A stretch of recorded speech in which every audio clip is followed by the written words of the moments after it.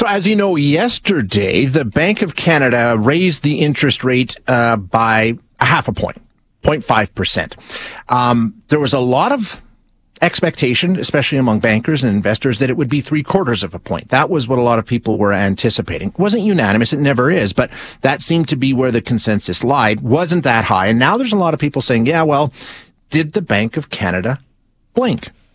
The political pressure that they've been under, and it's coming from all sides, and all the different analysts are weighing in, is it undue influence being exerted on the Bank of Canada and influencing the way that they operate, which is not supposed to happen. Independence within the Bank of Canada is sort of a guiding principle. Are we seeing that eroded? To talk about that, we have Dr. Nelson Wiseman joining us, Professor Emeritus of Political Science at the University of Toronto. Dr. Wiseman, thanks so much for your time. I appreciate you joining us.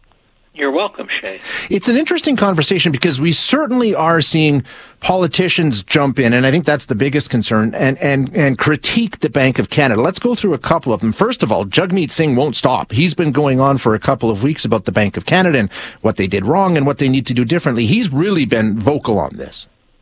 No, I think the most vocal has been Pierre Poilievre. Prior, yes. Because Jagmeet Singh thinks that the Bank of Canada should wait and not raise rates and see what impact the rates have had that have been raised up to now. But he's underlined that he supports the independence of the Bank of Canada, whereas Poilievre has talked about firing the governor of the Bank of Canada, which, incidentally, I don't think he can easily do. So there are differences there, and there's certainly no political pressure from the government of Canada, which is the Liberals, who have stood by the bank. So it is very dramatic when you get politicians weighing in on these decisions.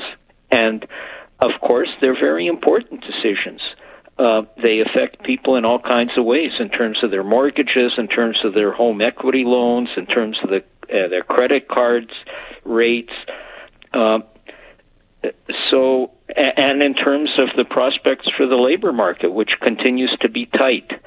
So I don't think the bank was reacting to political pressure at all. I think what it's reacting to is just changes in the data. For example, inflation a couple of months ago was over 8%. Yeah. Well, now it's slightly below 7%. And we might be... a lot is out of the hands of Canada and the Bank of Canada and our politicians.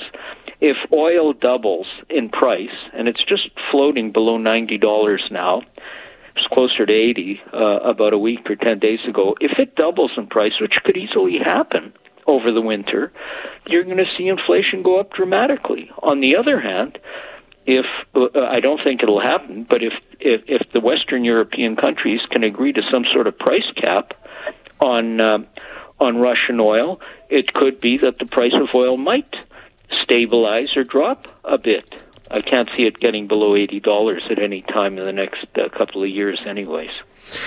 So when we see the kind of, and it's not just politicians, we see, all kind of economists and analysts also weighing in and speculating, but that's different, right? I mean, that's their job. That's sort of what they do. Is there a different, and is criticism of the Bank of Canada fair? I mean, they shouldn't be allowed to just operate with impunity, right? Well, they're using their best economic judgment.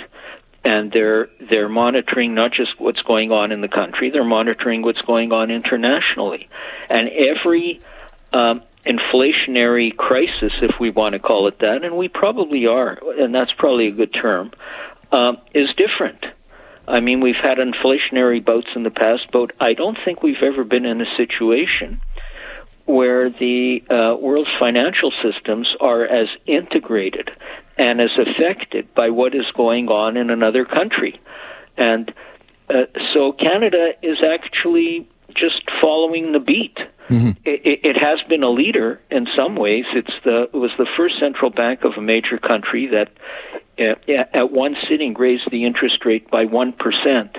And it might continue to be a leader because the Federal Reserve, which is the central bank in the United States, in early November is going to come down with another rate increase. And don't be surprised if they only increase by 0.5% too. And okay. Canada will have shown it's been a model. In terms of the risks of having undue influence on the bank, and you're saying our bank is withstanding it, which is good, it's positive, that's reassuring. Can we see a cautionary tale in what happened in the UK when things go wrong? Yes, but what happened in the UK wasn't that politicians were interfering with what the Bank of England was doing. What happened in the UK was on the fiscal side. In other words, you had a government which all of a sudden said, we're cutting taxes and we're going to spend a lot more money, but we're not telling you where that money is where we're going to get the money to pay for those things. So the bond markets went wild. Pension funds were up against the wall, and the Bank of England there intervened dramatically to help save major pensions for people. So yes, things can get screwy, but it's not just on the interest rate side, which is what the Bank of Canada is responsible for. What happened in England is on what the government did. Yeah. And our government in Canada now is not talking about cutting taxes. If anything, we might get increased taxes. And in fact, and there are a lot of other factors. You're in Alberta. Look at how things have changed dramatically in Alberta. You were projecting a deficit not that long ago. Yep. Now Alberta's going to be rolling in money. Yep. Very true. And at some point Alberta's going to have to consider a sales tax, just like people pay in the rest of the country if you get into a tighter situation. Yeah, I mean, that's been a constant discussion out here, Dr. Wiseman. It never goes away. It's always on the radar, especially when times get tough and oil isn't at $90 a barrel. The conversation comes up once again. You mentioned in terms of the Bank of Canada is responsible for inflation. That is their job. They want to keep inflation between 2 and 3%. We've heard some politicians say they have to be more considerate of what's going on with wages. They have to be worried about a recession and how it's hurting workers and things like that. Primarily Jagmeet Singh again. Their focus, should it be so singular, or is it that singular, or do they have other considerations when they decide what they're going to do? Well, it is interesting because every 5 years they negotiate with the government. There's a negotiation about what it is that's going to drive them, and in the most recent one, which I think was agreed to last December, they were told, okay, inflation is your number one target, but also you should think about the labor market. This is different from the Fed in the United States, where they're explicitly directed to consider both the level of employment as well as inflation. But the problem on the labor side isn't that workers are being laid off. We've got a shortage of workers. Yes.